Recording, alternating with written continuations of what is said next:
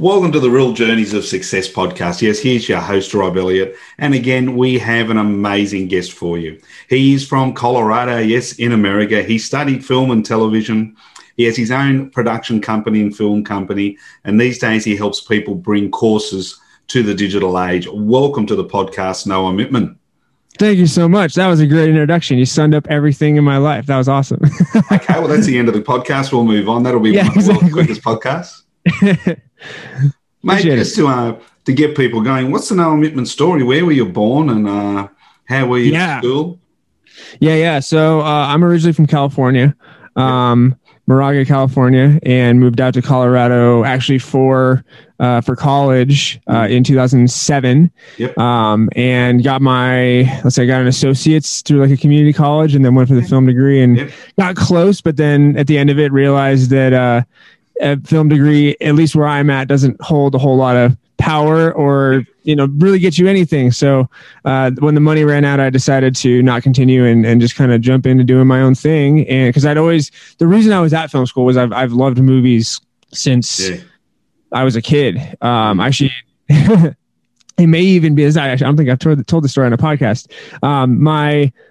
My movie love started, I think, because I didn't have a TV in the house as a kid until I was like 12. Wow. So we didn't have a TV. So as soon as we got a TV, I was just binging movies. Yeah. Just all, back with when Blockbuster was a thing.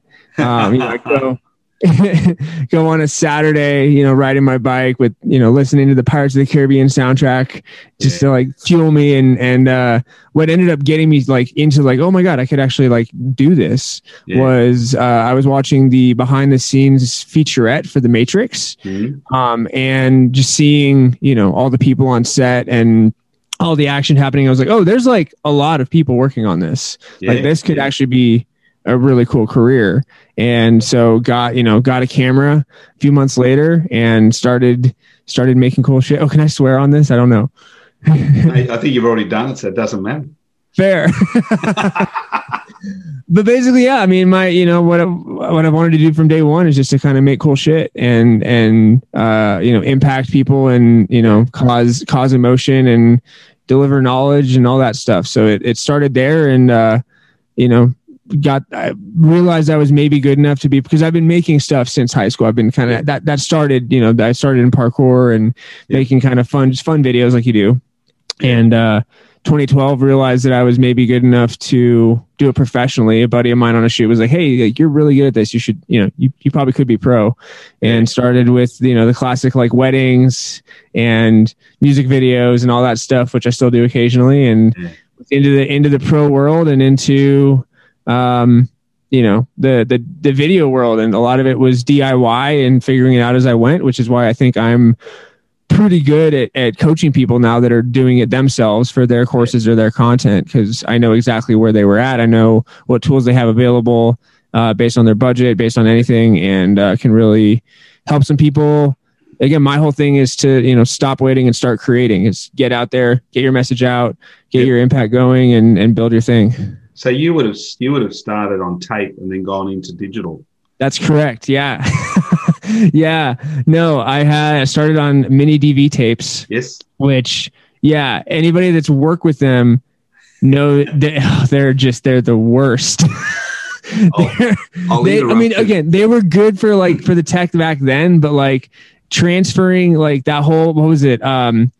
I think it was on Final Cut. It's like a capture software where you had to capture the, oh my God, most painstaking process ever. So now being able to, with memory cards, to just slide in your computer and transfer files over. Yep. I love it. I love digital. Mate, it's, I remember as an early days, I was what we call a roadie, where I worked for the band, and we had a thing called, that Echo in those days was that would record and replay. Yeah. Very quickly. And it was back in the tape days. And it was a screaming hot night in Sydney, Australia. Humidity was up. And, of course, the tape had gone around 3,000 times. You know what happened, don't you? Tape broke. Echo gone. That was it. So it wasn't long after that we went digital. Yeah, exactly.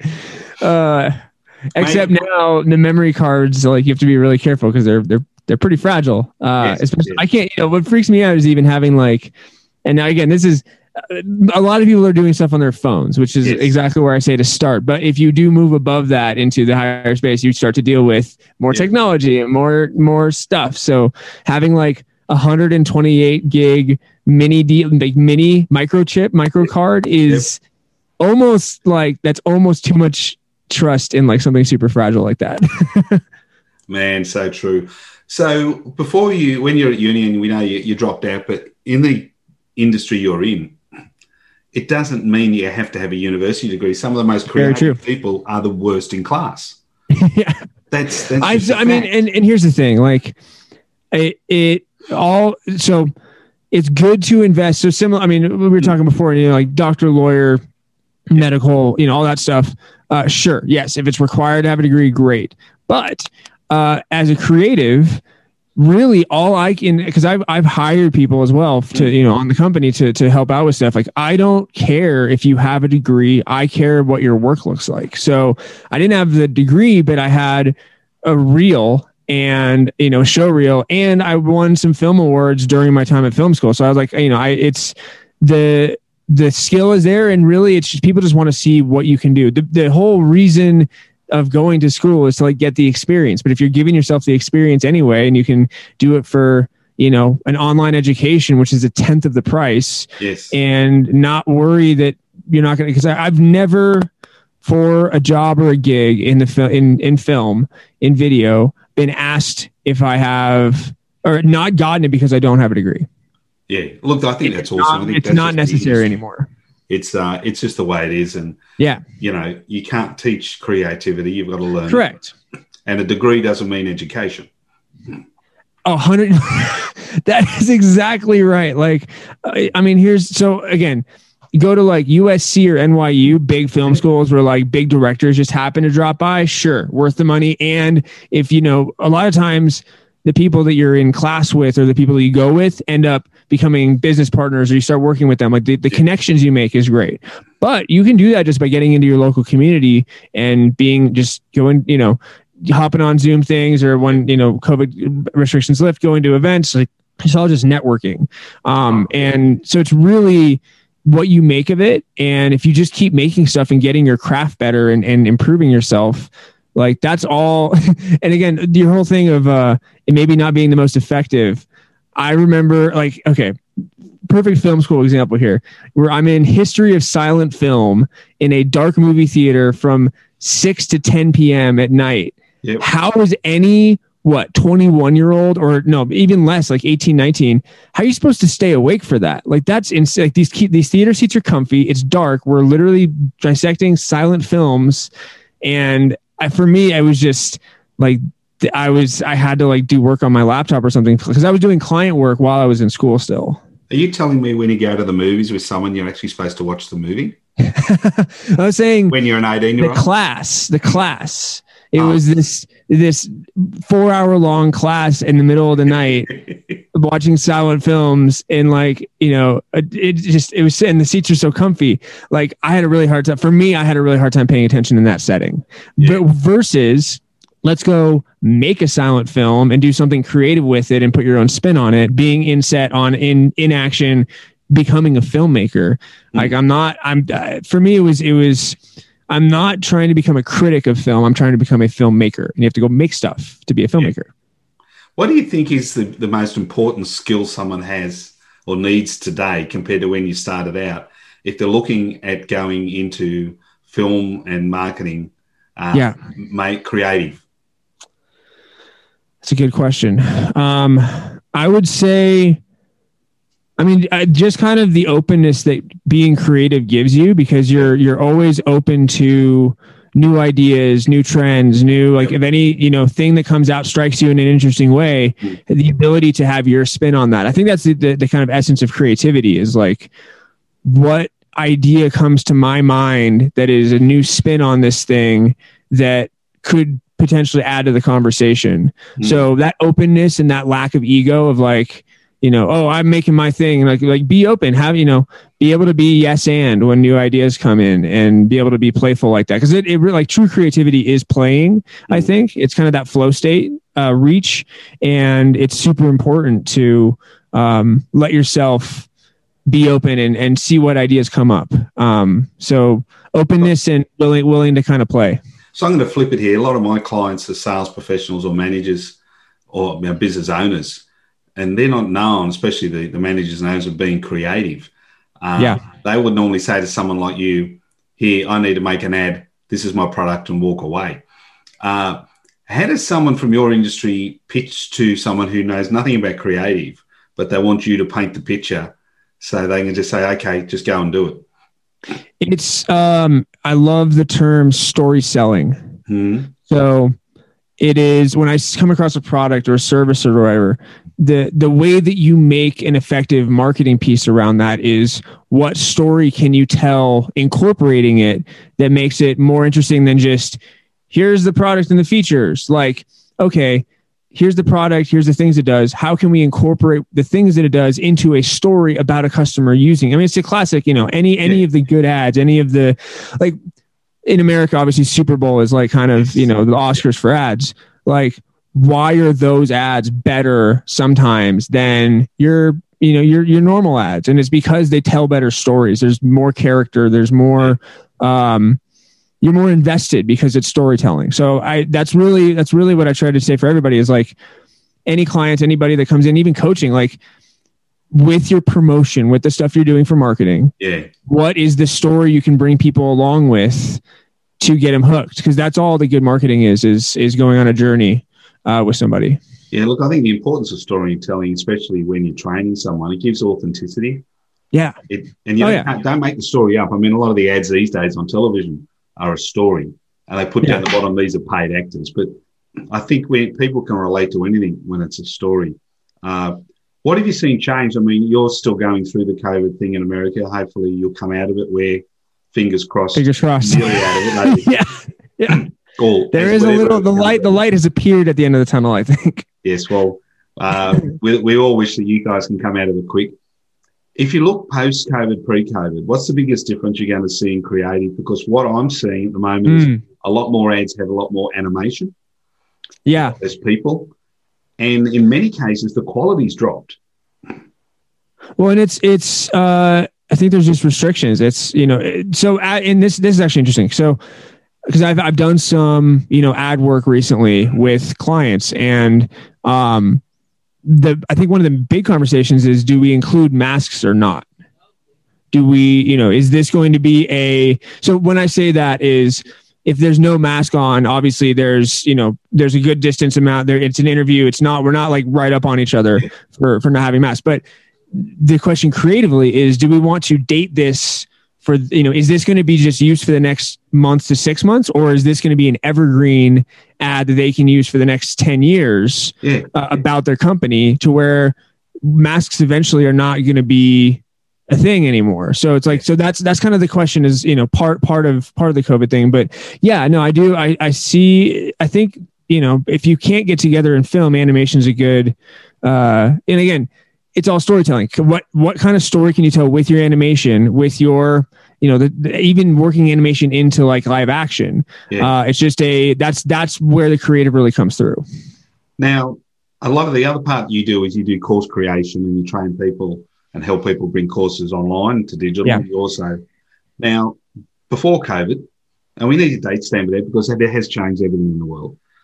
People in business would either pay for a facilitator to come in. Everyone would sit in a room and all play nice for 3 hours, 5 hours. Most of the time would walk out, and within a couple of days had forgotten probably what they were told. Or they'd pay, coaches to come in, and very little was online. Now we've moved to a different thing where, most people, especially if they're office-based, are basically working 50% at home, 50% in the office when they're returning. They don't want to go back into the office full-time. But managers need to train. Managers and companies need to train their staff on new products, on new ways of doing things, on how to present to camera, how to do all these type of things. Yep. Where do you see, before we get into how and why, the biggest challenges now for companies, and why is it so important for them to do a quality course rather than just take something maybe off the shelf or vice versa? Well, I mean, I think you covered it in the question is how much of the information is being retained. One thing that I really believe in is making when you're making training, when you're making teaching material of any kind, making it entertaining, making it a fun experience. That's where the creative comes in, right? Like if you can make I truly believe with the right story, with the right way of doing things, you can make any topic interesting. True. So, having some jokes in there, making it lighthearted, not just dry, however dry the subject is or whatever, like bringing some fun, bringing some, we're not just preaching at you for, lecturing for 5 hours, but making it okay. Like for me, like with the course that I have, it's called Film Your Online Course at Home. And what I'll do is have exercises where I'm saying, this is the concept I'm trying to teach. Go do an exercise around it so you can see it and like you can do it yourself. And B, here are some examples of good and bad of this. Why were these good? Why were these bad? Right. So like really interactive learning, I think, is what effective training can be.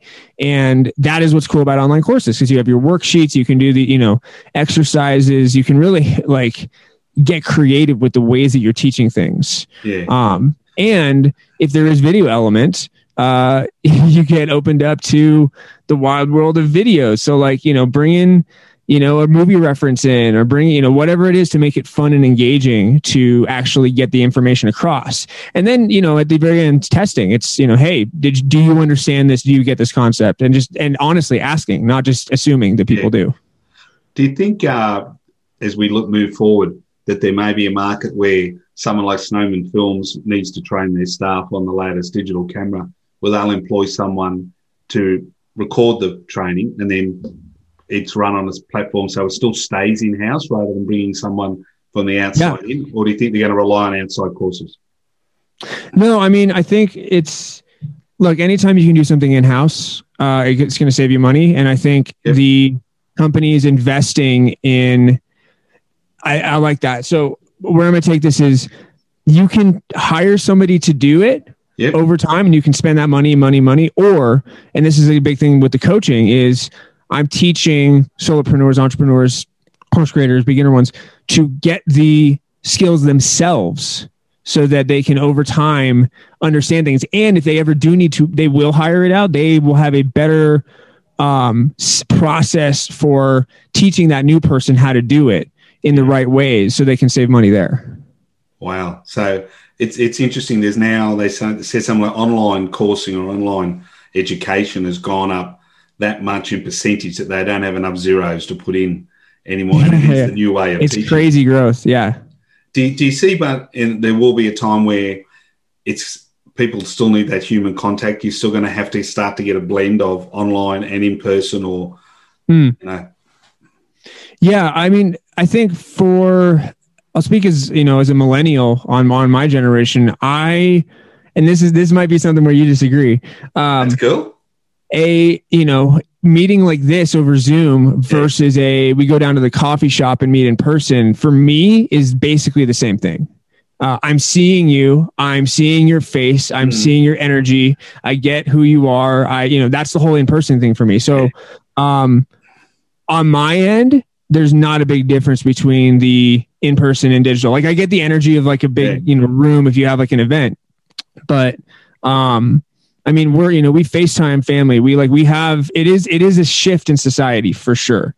Yeah. But I think my generation is decently comfortable with it. And I mean, I think we can see it's only growing. So having a presence in the online space and being comfortable with training and communicating and educating via the online space is a super, super important thing to not only understand, but invest in as we move forward. Because, I mean, COVID has pushed us into this even more. It was already starting, but now we're I think a whole new percentage of people are online now. Yes. And seeing the power of what learning online can do and having a presence online. I read a report out of the States, and it was also went through America, went through the UK and Australia. And they said initially when people started to work from home, productivity went up. 50, 60%. But over time, productivity now is coming back. It's falling because while you said, that's what you're used to, human nature is you must have human contact. Yeah. So they're having to find ways to get human contact while still managing this, because managers, and also they said that managers are finding themselves more disengaged from their company and their people because they're living in their office at home. Right. Not talking to Joe or George or Jolene down. You don't get that like water cooler moment. Yeah. So they're not finding out. Yeah. It's going to be an interesting balance. So when it comes to online course creation, if someone's just starting out and they've got the most amazing knowledge, they know what they're doing, and this is what scares me with where we go now, where we're not talking. We can't talk to the person who's been in the industry 10 years outside having a smoke or doing whatever to find those little bits that aren't in the book. Yeah. How do we tap into that knowledge that we can potentially lose now? Yeah. So, I mean, in terms of creating something to put it out or getting that knowledge from, You've got, say you're running a business and you've got some employees that have been there a long time. Yeah. And they've got knowledge that isn't in a book. It's just from experience, from making. I got you. So they can create something to help the rest of the company. So how does a business then turn around and say, well, I can't afford to lose that. Yeah. I've trained that. I've nurtured that. But my new people coming in don't have that interaction.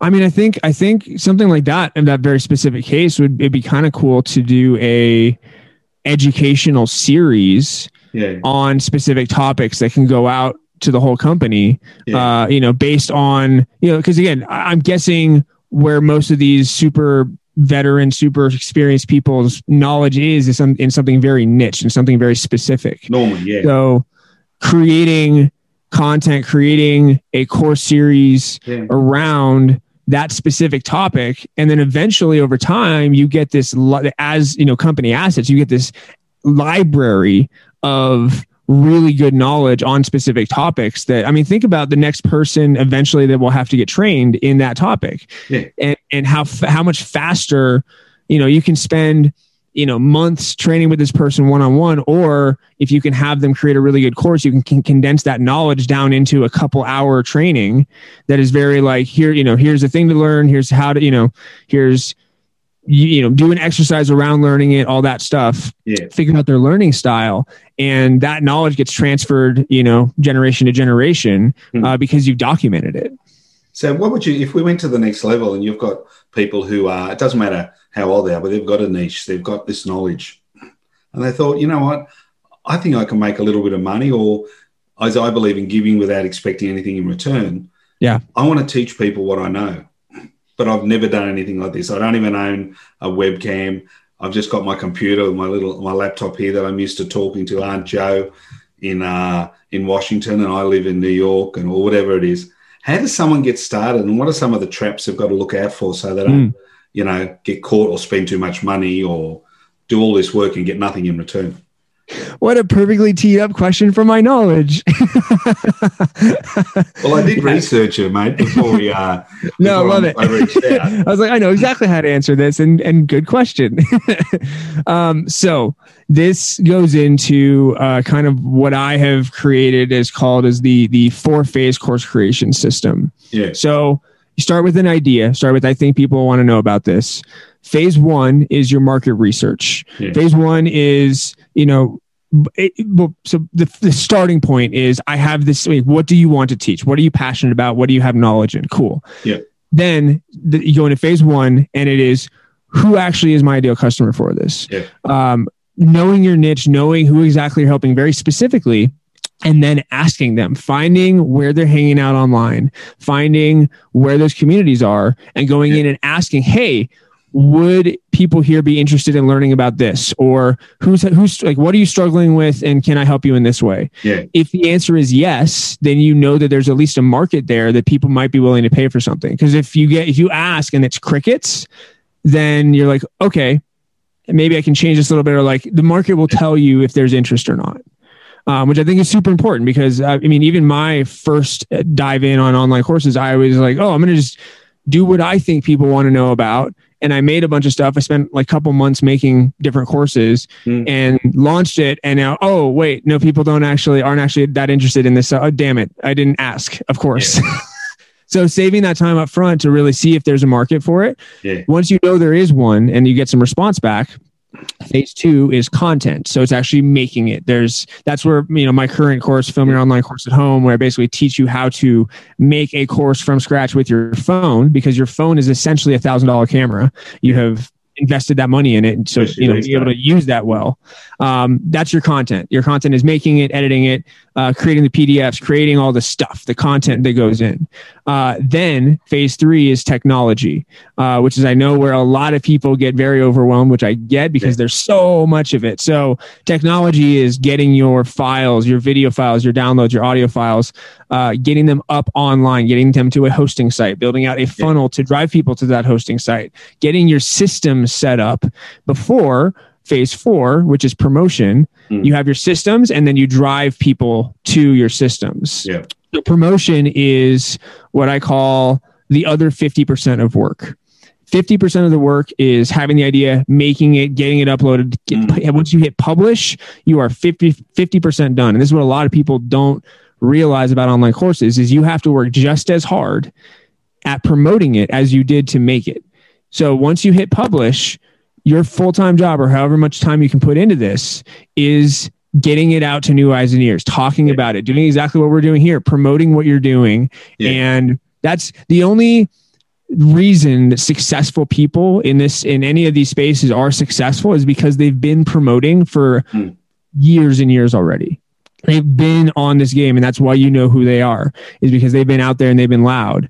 And so promotion is a very important step. And promotion is essentially never ending after, once you're selling your thing, you just keep promoting it. That's why the whole passive income thing, like, sure, you may make some sales. Like, if you bought something from me, I would probably be asleep when you're awake generally. So yes, that can be making money in your sleep, but I'm still working my ass off to promote it and get the word out and get people to hear about it. So really, it's no different to corporate launching a new car or a new phone. Yeah, just absolutely. On a scale.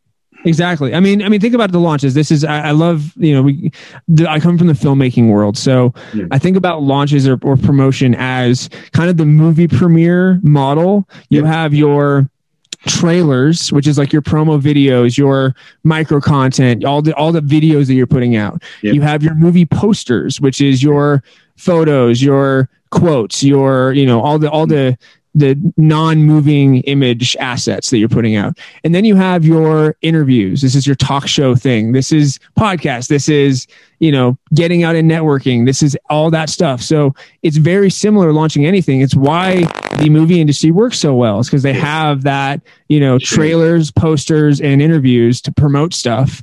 Same, if it's not broke, don't fix it. So, using that model to do anything can work really well. If someone didn't want to use Facebook to promote a course, something they're doing, what would they do? I mean, Facebook's just one social media. So I'm a big fan of social just because it is the easiest way and the most cost-effective way to reach communities, to reach your ideal customers, to reach the people that you need to reach. Other than, you're going to go to like local networking stuff and hope that you find your ideal customer, versus there's a LinkedIn page or group, there's Facebook groups, there's community rooms now, there's Clubhouse rooms. Instagram, there's hashtags. There's so many ways to find your specific niche and your audience and then give them value with social. So I say, if you're not on Facebook, totally fine. Honestly, my biggest focus right now, social wise, is LinkedIn. Yeah. LinkedIn is coming up, especially for business side and entrepreneur stuff. It is kind of what Facebook used to be in the early days. So your organic reach, your connection ability, it's really a cool place right now, and it's growing. And then I know that the older generation is a little harder, but TikTok, if you're willing to dive into the crazy world of TikTok, you can post one video and have it hit 1 million views. It's the potential to reach a big audience is crazy there. Can you generate sales off TikTok? Potentially, yeah. I mean, if you're putting out value content, so everything, my TikTok plan is essentially, so I'll tell you my kind of promotion plan with what I do is, especially because around video stuff, I have a bunch of micro content ideas. So none of my videos are going to be longer than 59 seconds because that will work for every single platform as it goes out. Now, I post to every platform or as many as I can because I'm not just trying to put all my bags in one social platform. Right. I'm trying because each different platform has its own audience and they rarely will go in between. And even if they do, maybe they see your stuff twice in a day. Right. It's not going to annoy them. So if you're everywhere, you can at least find your audience everywhere. And knowing that the videos are less than a minute, I know they're good for every platform. So I don't have to re-edit and do a bunch of stuff between the platforms to make it different, but I'm still being able to be consistent with putting stuff out. Do you think a lot of people don't do it because they're scared, because it's technology, two, it's something they've never done, but when they get into it, it's really not as hard as they thought it was? It's harder than they thought it was, or it's not as hard? Not as hard. A lot of people think, I can't do this, I can't do that. But one of the biggest take-ups of social media is people over the age of 70. My Rotary Club, a lot of our members are 80, 75, 80. And when COVID hit, we went online. And people said, you'll never get go online. Never do this, never do that. One of the guys who is our Zoom, as we call him, master, he's 77. Mm-hmm. And we broke everything on them. And they absolutely love it. Yeah. And they've put some people 20 and 30 years to their younger than them to shame. Because again, it's that what you did, the beginning question you said of like, what's the most important thing? Being open, being teachable, being willing to evolve as things go is the most important thing you can have with this, because this is like, we're in an age where a new app comes out every however long. And if it's actually hits, like say Clubhouse recently, the ability and willingness to be able to put yourself into new places and roll with it and evolve is what's going to eventually be what makes you successful. It's, there's a great saying. It's like being on a new social platform early, or getting into a new space early on it before it blows up. Like the online courses right now, it's going to be doubling in the next or more in the next like 3 years here. The growth is absolutely massive. So it's getting your Malibu beachfront property before it's Malibu. Gary Vaynerchuk talks about that all the time. He says, get in early, get on everything. Get in early. And he lives this. Like I see him constantly on new stuff and I'm like, that's a little sketchy, but like he's in, and that's what he does. He's an early adopter. So, but you see where he's been able to grow really fast in different places because he's early to it and he's open and he's like, let me see what this is. Let's, try. If you don't like it, sure, but at least try it out. Do you think if you now look towards the future and like no one knows what's going to happen with online coursing or digital recording or anything? I think it's going to take over education personally. Do you think much is going to change? Yeah, What's the next step? What do you think is going to be the game changer that could come? Is it going to be or robots? Is it going to be voice animation? The AR VR thing is crazy. I definitely think of the reality thing, but I think the bigger thing on the let's just for the online course audience or the people that are thinking about making one, as one of the generation that went through college, thank God, so lucky that I didn't have any student debt, because I have friends that are 6 figures in debt from it. It's crazy. Wow. And the reason I bring that up is that the generation now that went through that, us having kids, we're not going to be pushing college in the same way as previous generations because a lot of us got screwed over by it. So I think education is going to start moving. It's already online, but I think it's going to stay online a fair amount. And the online course space, because of that, is going to thrive because you can now, instead of going to university where maybe your professor knows what they're talking about, maybe they don't, maybe they're just reading out of an old textbook. True. Versus, somebody that you respect online that you've been following for a long time coming out with a course that's a tenth at the most expensive for a course. It's a tenth of the price of what university would be. You're going to save money. You're going to be able to do it on your own time. And because you don't have, like in America, you have to take in the very beginning of say college, you have to take the prereqs. So you essentially have to take high school again, which is just the most ridiculous ridiculous. Why? It's so dumb. Yeah. You just went through it. So again, with the online courses, you can study exactly what you want to do. You can go after your interests, especially when you're young and figuring it out. Trying a bunch of stuff out is so important. So the accessibility of education, high quality education from people that really know what they're talking about in different spaces, the learning, like you're going to just be a fast learner. So you're going to really be able to like take control of your education and really get good at something when you find that you love it. So I think that is what's going to change over time is the systems that we have set up, they're a little bit outdated, are showing that they're outdated now. And unless they kind of, bring a similar model, the online course space, I think, is going to be the future of education. Yeah, a lot of the universities in Australia have been bleating, as I call them, about the numbers are down because we do a lot of international students. Yeah. And they've stopped coming, of course. And they've got all these big, beautiful campuses with all these costs and all these overpaid, high-priced courses and lecturers. And then you've got what we call TAFEs, which are the ones that they still do a BA, as we call it, but they're more on the line of the trades, the engineers, the production and all that. Right. Which is they're amazing. They do course creativity. They do all that. And the majority of them in Australia are government owned, but within 2 months of COVID hitting, they moved 80% of their stuff online. Yeah. And these guys have got most of the lecturers and the people who teach in this space are industry people. The mechanic that's teaching the mechanics works as a mechanic. So these people know this. Exactly. Yeah, exactly. That's the big thing for me is the, with the quality of education, is the person teaching it qualified. I can't tell you how many film classes I took where the person teaching it didn't have, like, I was like, what's your resume? Like, how are you, I want to learn, but like, who are you and what have you done? What have you worked on? What shows have you been on? What, are you a film? Like, are you just a teacher that is, just saying the concepts to say the concepts? Like, why should I be giving you my time? Of course, that was maybe why I dropped out. But my thing is, like, I've been studying film for a while already. So like when I had to go back into like editing 101, I was like, oh my God, like, can I help the class? Because you're not doing a very good job about teaching this. I know how to use these programs. But that's what I'm saying. You can choose online to learn film from Martin Scorsese, to learn cooking from Gordon Ramsay. Like sorry, I got family stuff happening up in the background. That's okay. Choose the quality and exactly how you want to learn so that you know that your money and time is going to a place where it's really going to work for you.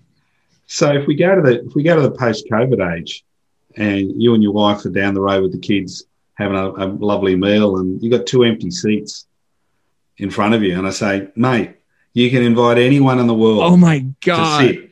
Great question. Who are you going to bring to the table to challenge you or have some fun with your young son who likes to boss everybody around?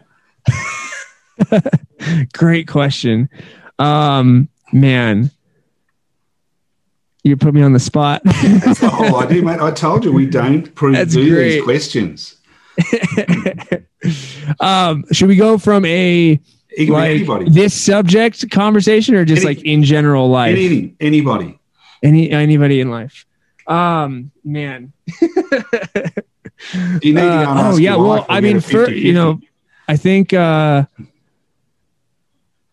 I couldn't pass up the opportunity to talk with my favorite filmmaker of all time, who's Edgar Wright. Yep. And just pick his brain on his process and all that. He's, Shaun of the Dead, Hot Fuzz, Baby Driver, absolutely incredible filmmaker. And I am I would fully fanboy out if I ever met him. Awesome.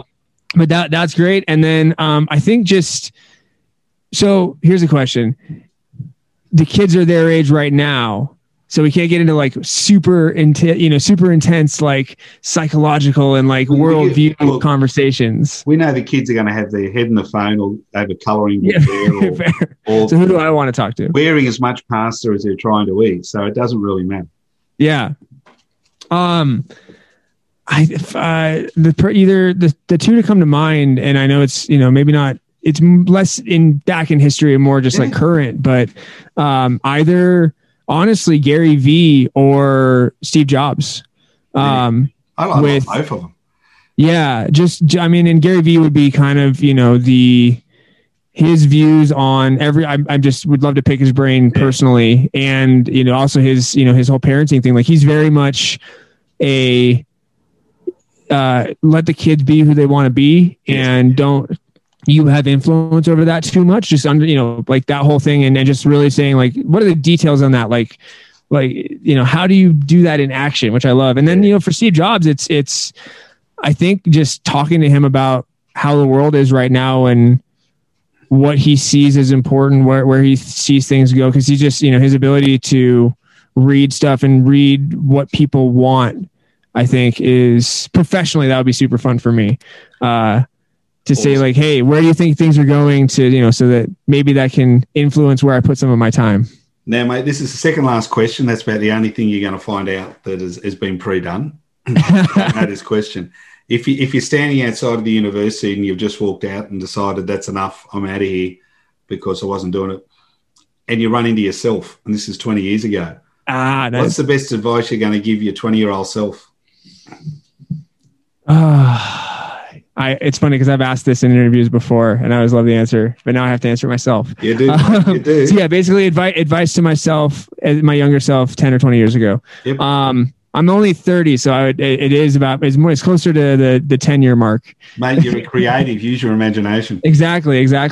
Yeah, I would say, just keep experimenting and, I would say this, back at that, I was so obsessed with view counts and how well things are doing. And I would say, hey, focus less on how well any individual project does and more on how you can be consistent and keep figuring out what the next thing is to make, because that's really where the practice comes in.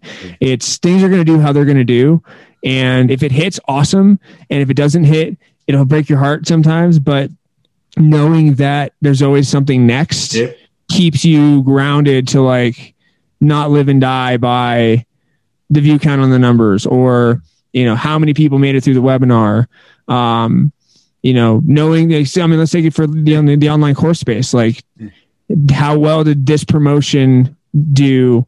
And my mind will be on, okay, what's the next thing that we're doing, and see how that plays with this. So I think just keep making stuff and experimenting, and don't be afraid to take risks and put more of yourself and your heart into what you're doing, because that's really what makes the difference on the success of something. I think is if you are in it fully, if you truly stand behind it and believe in it, it's because it has something of you in it. Yeah.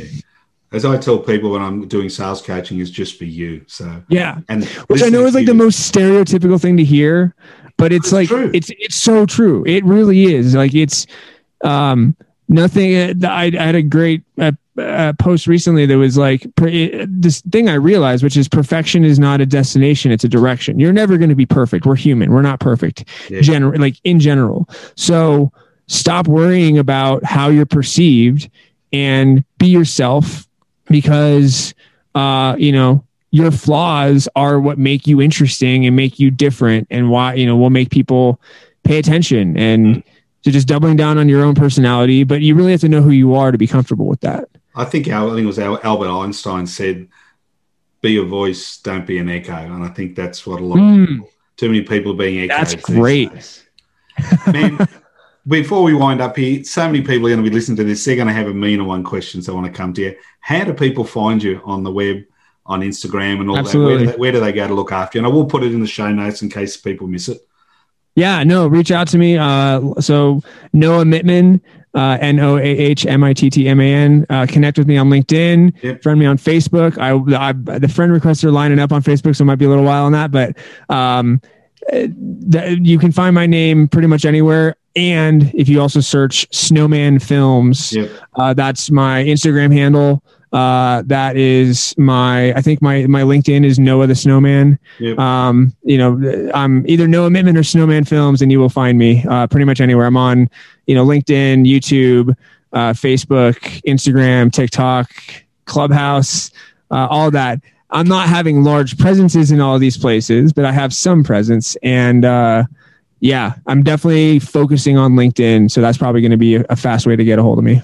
Mate, awesome. It's been an absolute pleasure listening to you. I know there's a lot of people are going to take a lot of content out of this, and you're going to get them going, Shivers, I can do this. I'll have to get in touch. They can. Everybody, you can do it. I got you. I believe in you, and the world needs what you have to say and what you have to teach. I love the pitch right towards the end, mate. It's been awesome listening to you.